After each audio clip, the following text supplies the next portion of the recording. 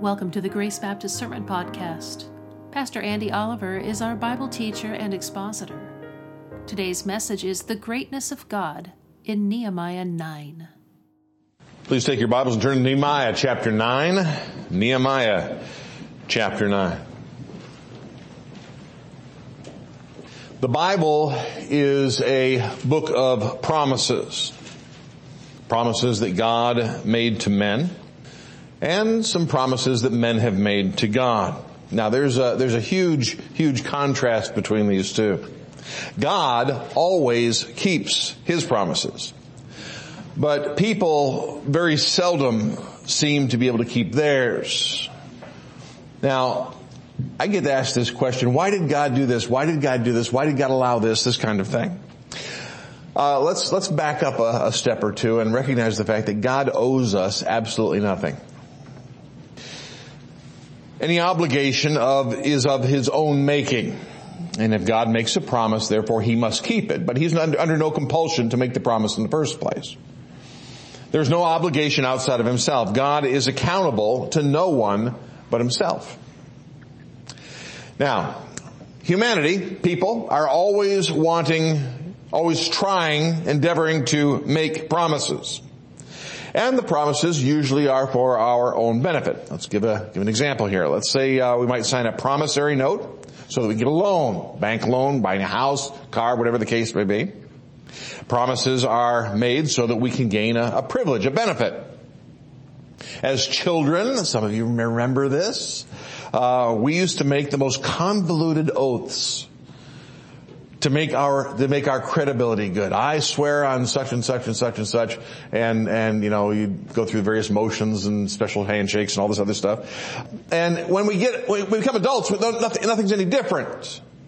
The complexity that is required in legal documents is an indicator of how difficult it is to get someone to simply keep their word. We have all these different things that force people to, you got to deal with all these little contingencies, all these details, to make sure that no one is going to slip through and get away with lying. Because we don't naturally keep our words. Now, in our text, after several weeks of scripture reading and exposition, as we saw last time, an awakening occurred among the people. And also, as we saw last time, there was repentance, there was confession of sin. This is followed by an extended prayer. This is what we're going to be looking at this week and next time. An extended prayer that makes up most of the rest of Nehemiah. By the way, this is the longest formal prayer in the Bible. It is a review of God's dealings, and in particular, God's dealings with Israel. We begin with the goodness of God, the greatness of God, and His promises. And this is followed by the promises of Israel. Here's the consistency of Israel. They are consistently inconsistent in keeping their word. And as you read through your Old Testament, you start with Exodus and you read through to Malachi. And what you have is a record of Israel's failure to keep their promises that they made to God. You say, boy, that was awful of Israel. Boy, they couldn't keep their word. Oh, this is awful. Understand we talked about this a little bit in Sunday school. The New Testament was written over a period altogether of about 50 or 60 years. And all you have to do is read. We've got several incidents in the book of Acts. We have a number of things in the epistles. Just read Corinthians. The problems that the church has had. And if you read church history, oh my word, it is one long disaster with occasional hiccups of blessing and revival. But those are by far the exceptions. The vast majority of church history as well as Jewish history in the Old Testament is one of never-ending disaster, of a failure to simply obey the truth that God has given them.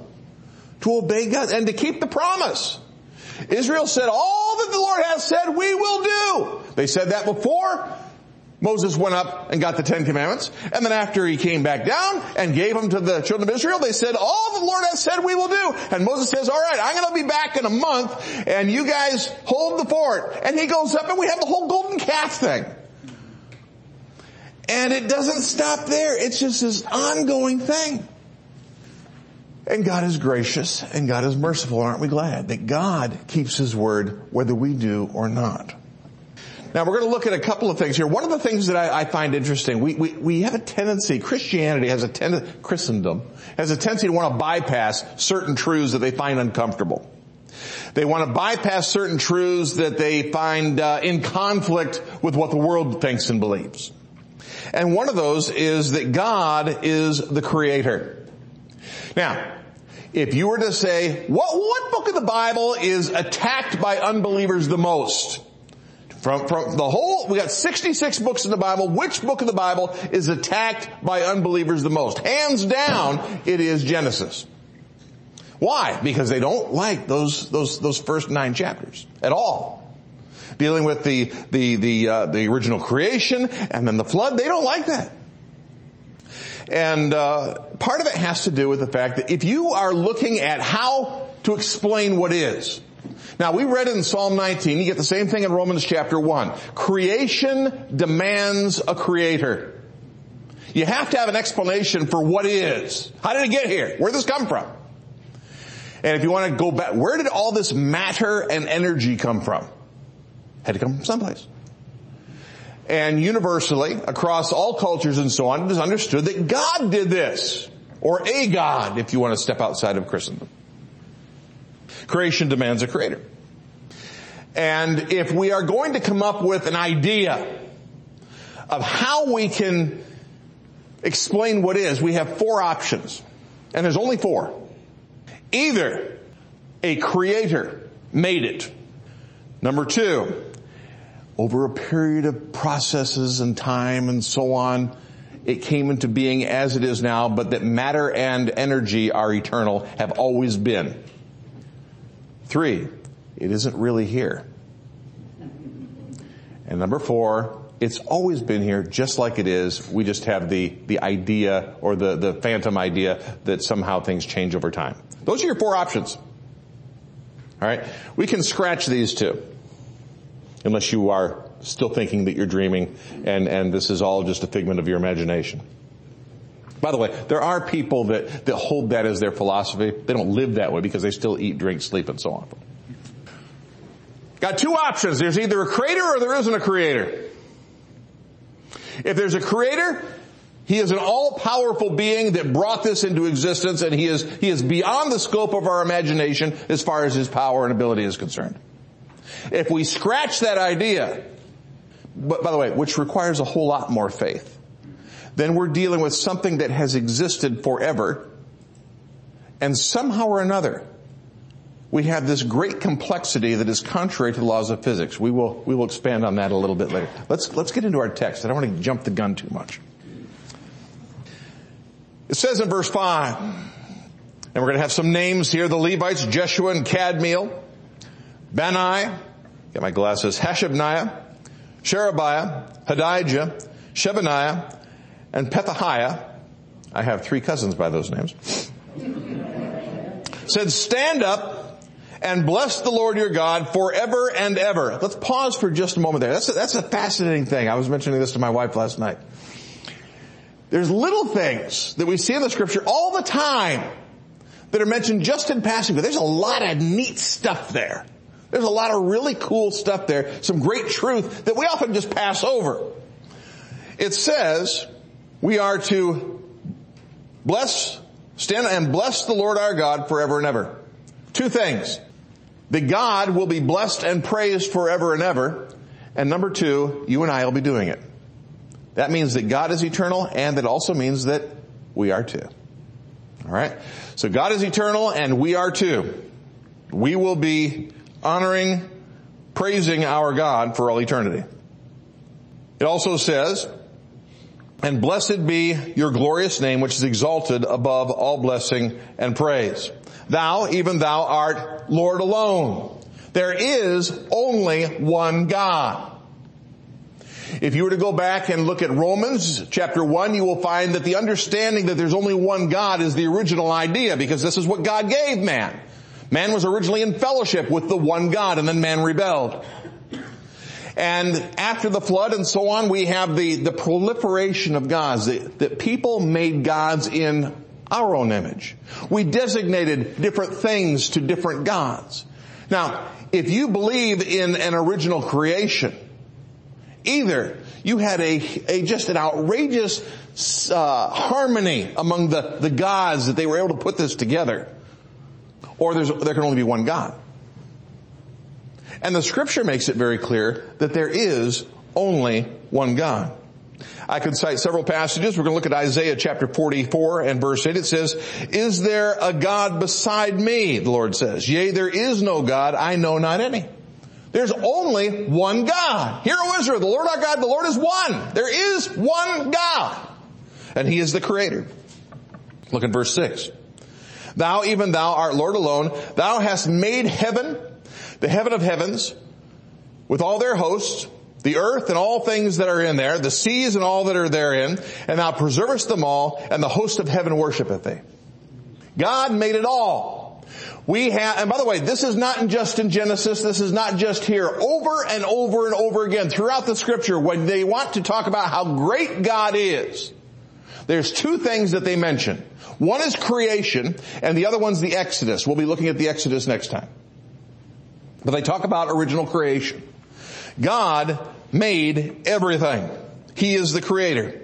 We are not dealing with random chance. If you remove God from the equation, if you hold that matter and energy are eternal, that everything that exists came about by random chance.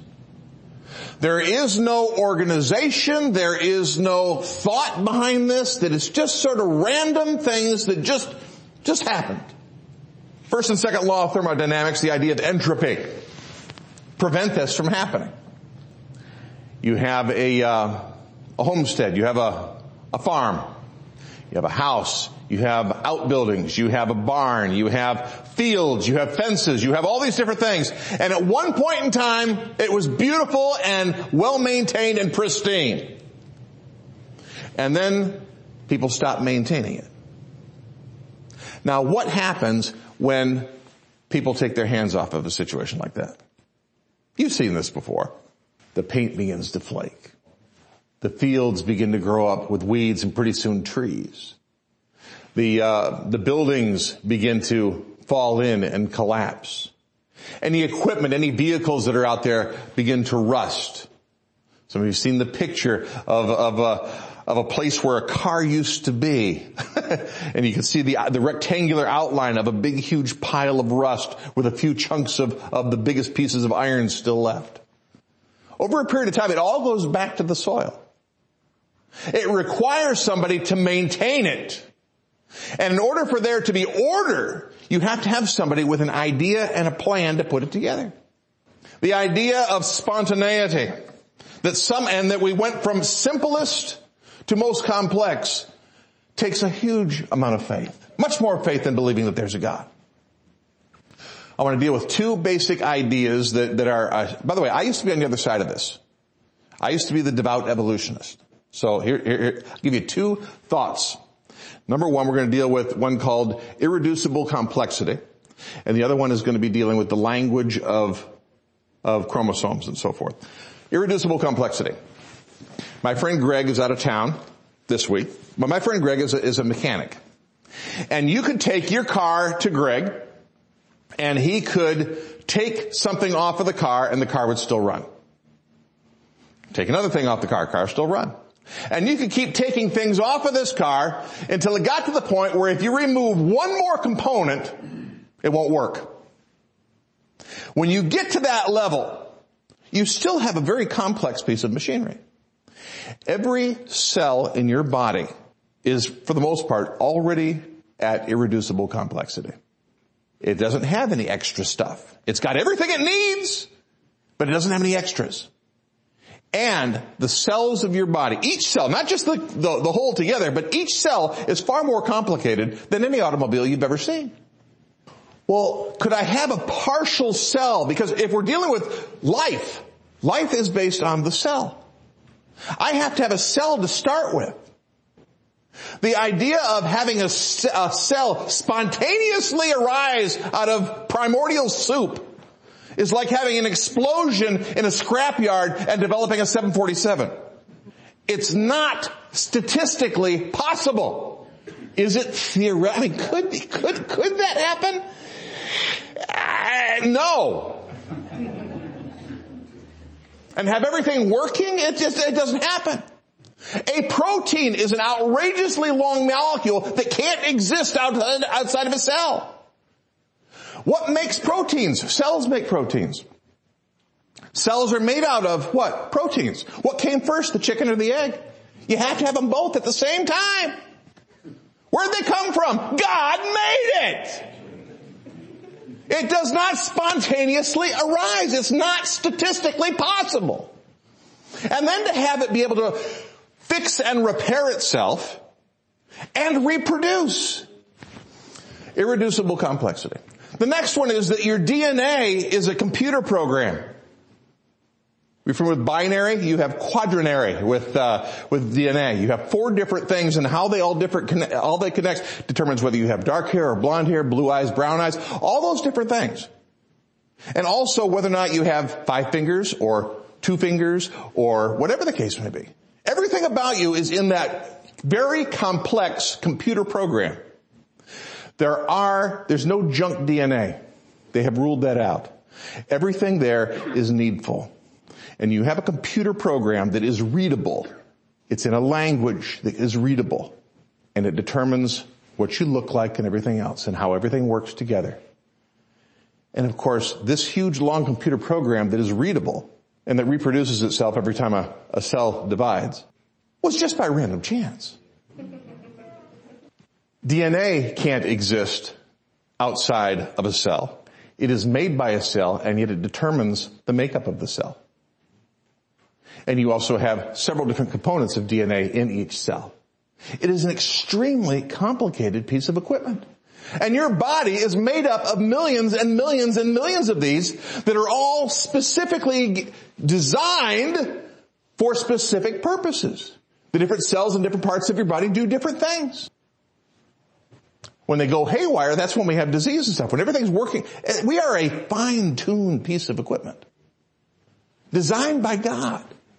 And there is no extraneous material here. We don't have extras that you can order. It comes with what we got. And then it mentions that God sustains. God makes this thing work. Just as I mentioned the scenario of a farm that has to be maintained, God has to maintain His creation. God sustains His creation. Because if you walk away, it falls into decay. God keeps it going. God keeps it running. This is the whole thing. If there was no God and matter and energy are eternal, then what we would have, everything goes from most complex to least complex. This is true as far as the complexity of molecules are concerned. This is as far as everything. And if matter and energy and everything, and energy goes from most accessible to least accessible. You burn a log, it becomes ashes. Very hard to reconstruct that. It takes years. Energy, sunlight, the growth of cells and so on to recreate that. It takes a lot of energy to go back to that. If time and energy are eternal, we would simply have a universe of random particles in open space. There would be no complexity. Everything would be broken down to its simplest forms. And yet God made it all. God made this great complexity. God created the animal and the plants and so on with the equipment they need, and He gave them the instincts to operate that. Beavers have webbed feet and chisel-like teeth that keep growing. And He put in their little beaver minds the ability to make dams and lodges and so on. That they have the equipment as well as the know-how to do it. And we could go on about spiders and their webs. All these different things that God has created the mechanism as well as the instinct to use what He has equipped them to do. It is absolutely astounding what God has done. And so when we talk about the greatness of God, the power of God, the magnificence of God, and the fact that He is worthy of our worship, He is the Creator.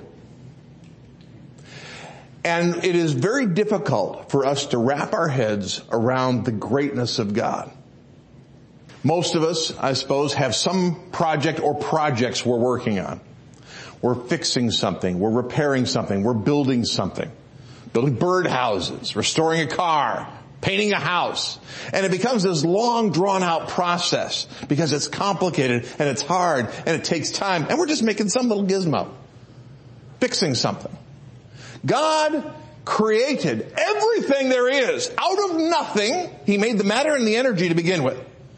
He made it all out of nothing in 6 days. And He sustains it all. And that means not just what we see here on this earth, but everything you can look at in a telescope as far as the eye can see and beyond. God made it all.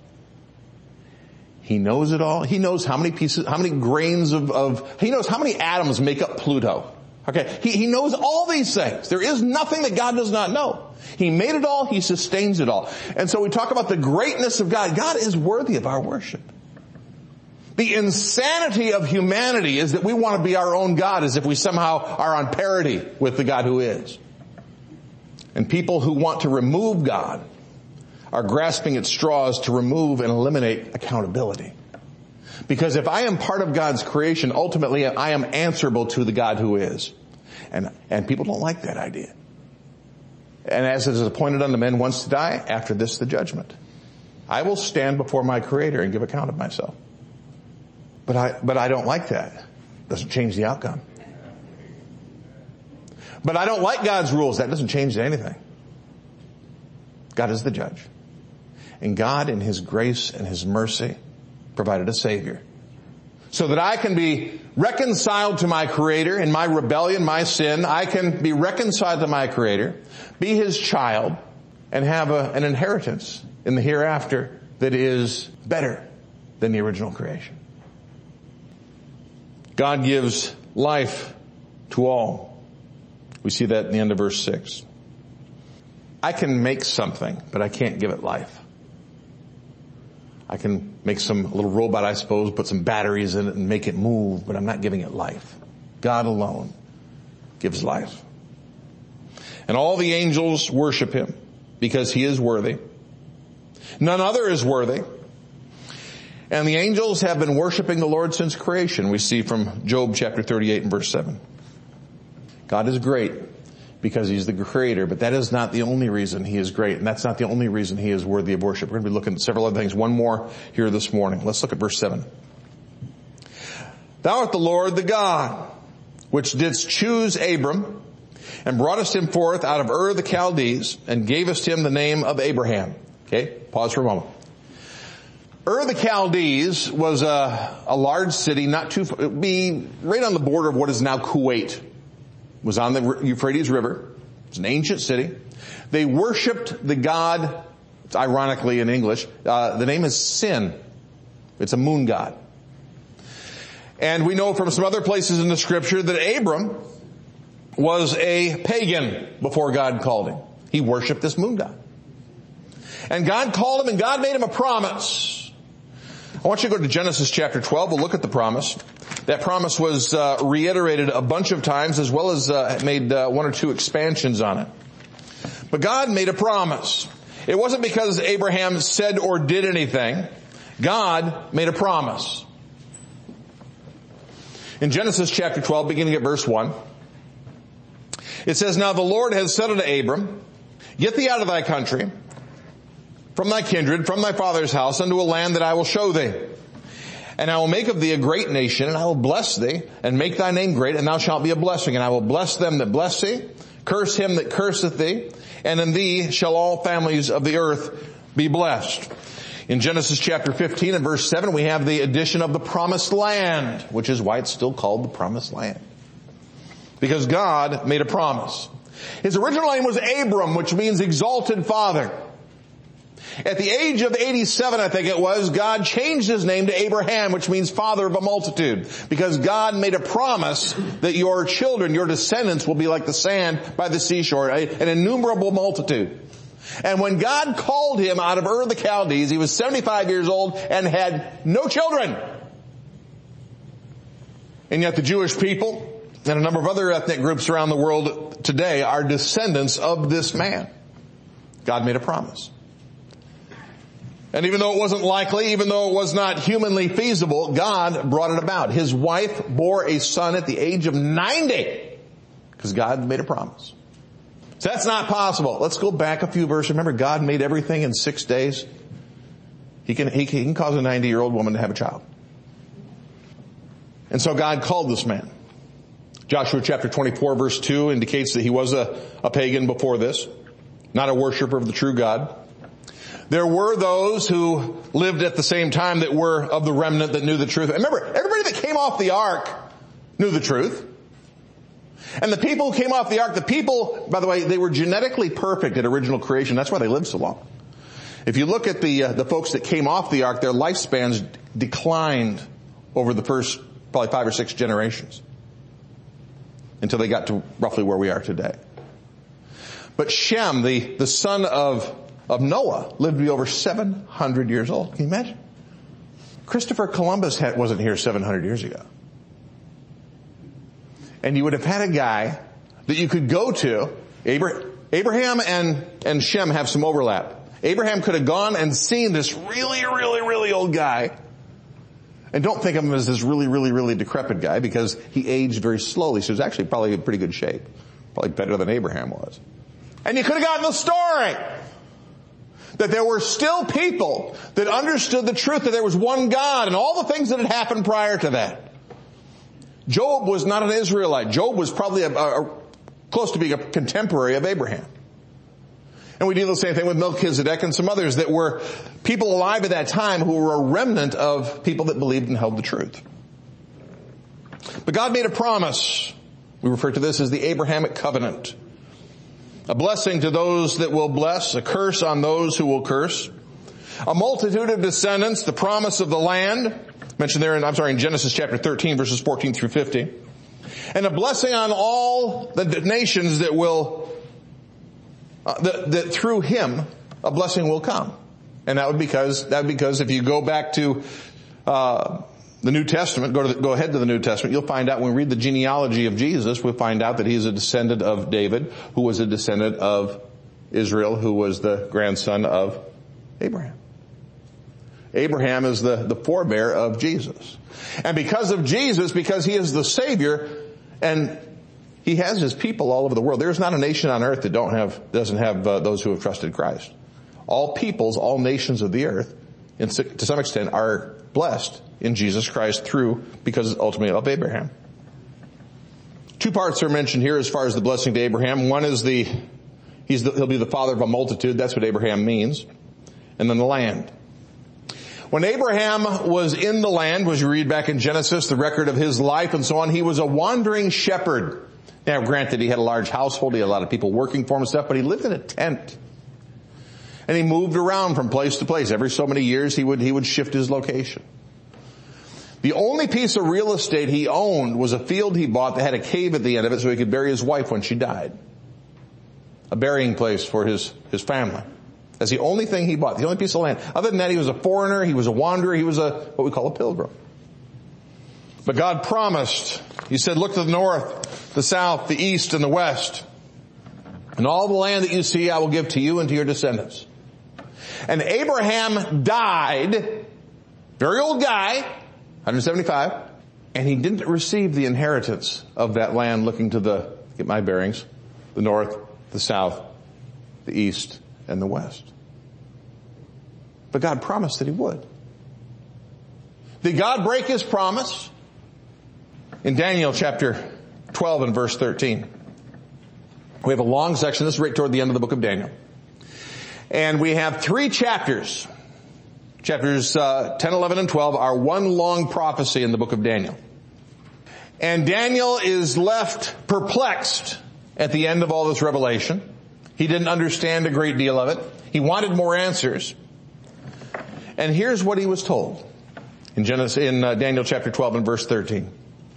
But go thy way till the end be, for thou shalt rest and stand in thy lot at the end of days. Daniel was in his 80s when he was told this. He was an old guy.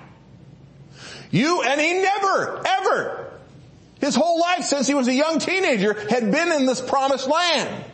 He had been deported to Babylon. That's where he spent the rest of his days.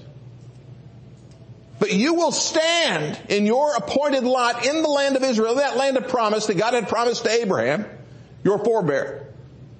You will stand in that. What does that mean? So we get these little things that demand something else. This demands a resurrection. Daniel died in Babylon. This demands a resurrection. If God is going to keep his word, it demands a resurrection. If Abraham is going to inherit the land, it demands a resurrection. And this is all alluded to again in the book of Hebrews, chapter 11. That there will be something in the future for them and us. And that is combined together again in the book of Hebrews. That what was promised to them is also promised to an extent to us, and we will all inherit it together when the Lord returns and sets up the kingdom. In Genesis chapter 15 and verse 6. By the way, how do we get this? How do we get in on this deal? This is such a deal. How do I get in on this? Same way Abraham did. In Genesis chapter 15 and verse 6, it said, and he believed in the Lord, and he, the Lord, counted it to him for righteousness. I don't earn it because I can't. I don't get it by being good because I'm not.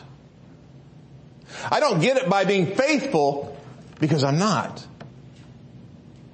I get it by trusting the Lord, and he gives it to me as a gift because he is great and he is able, and I am miserable and unworthy and unable. And God rescues me. We talk about that he saved me. He rescues me. It's the same idea. So we gather together. These people here in chapter 9, they gather together to worship the Lord. He is worthy of our praise for all eternity because of who he is. He is the creator God.